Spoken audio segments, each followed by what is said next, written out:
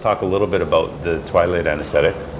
Yeah, so I'm really nervous about the Twilight because I feel like when I go to the dentist, I know it's completely different, but sometimes they have to give me more anesthesia because I can feel things, and so I'm worried with this that it's not anything, it's more my concern is I'm gonna feel pain.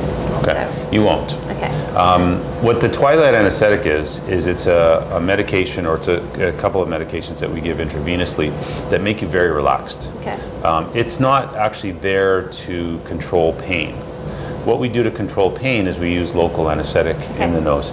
The reason when you go to the dentist that sometimes you still feel some discomfort is I think it's very difficult to completely freeze the jaw, and there are large nerves that the dentist will put large volumes of freezing around to try and block them, and that's not that easy to get it to freeze completely every time. So I don't think it's necessarily that you're metabolizing the freezing medication or that you don't freeze well. I think sometimes it's just very difficult to freeze those nerves. Yeah, okay, that makes With sense. rhinoplasty, it's not difficult to freeze those nerves at all. In fact, most people don't feel the surgery at all. And the truth is, you could do this without being even sedated.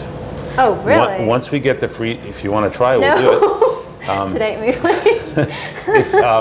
Once we get the freezing in, you really don't feel the surgery. Okay, cool.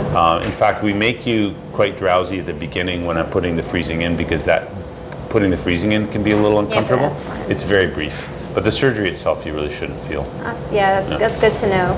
And Twilight is kind of a made-up term. I mean, what this is conscious sedation, and that's important to keep that in mind. Okay. You're awake, you're breathing for yourself, you're controlling your own secretions. If you need to cough, you'll cough. And that's fine, but you're not on a machine. Your vitals are being taken care of by yourself. I did look up that I don't know if this is just with general anesthesia or whatever, but there sometimes can be blood that goes down into your throat. Is that the same case? Or? You can get blood from your nose going down your throat, but I'm actually going to put some packs at the back of your nose to trap that. Okay. So that if you do get some going down the back, first of all, you're just going to swallow it because you're awake. And second of all, it's unlikely that you'll get very much. Okay. Many people notice or feel as though they don't swallow very well with rhinoplasty during the surgery, and it's not from the sedation, it's from the freezing that I put in your nose. It sometimes actually freezes your palate. Oh, okay. And so you may feel like your back of your throat is a bit numb. Okay. And that's fine. Okay. It's not going to affect your breathing or anything like that. Perfect. Awesome. Most people find it a lot of fun. Okay. We'll see. We'll see. Don't do it at home, though. I'll be the judge of that. Yeah. So I'm going to start intravenous on this arm. Okay. I'm going to connect you to the monitor.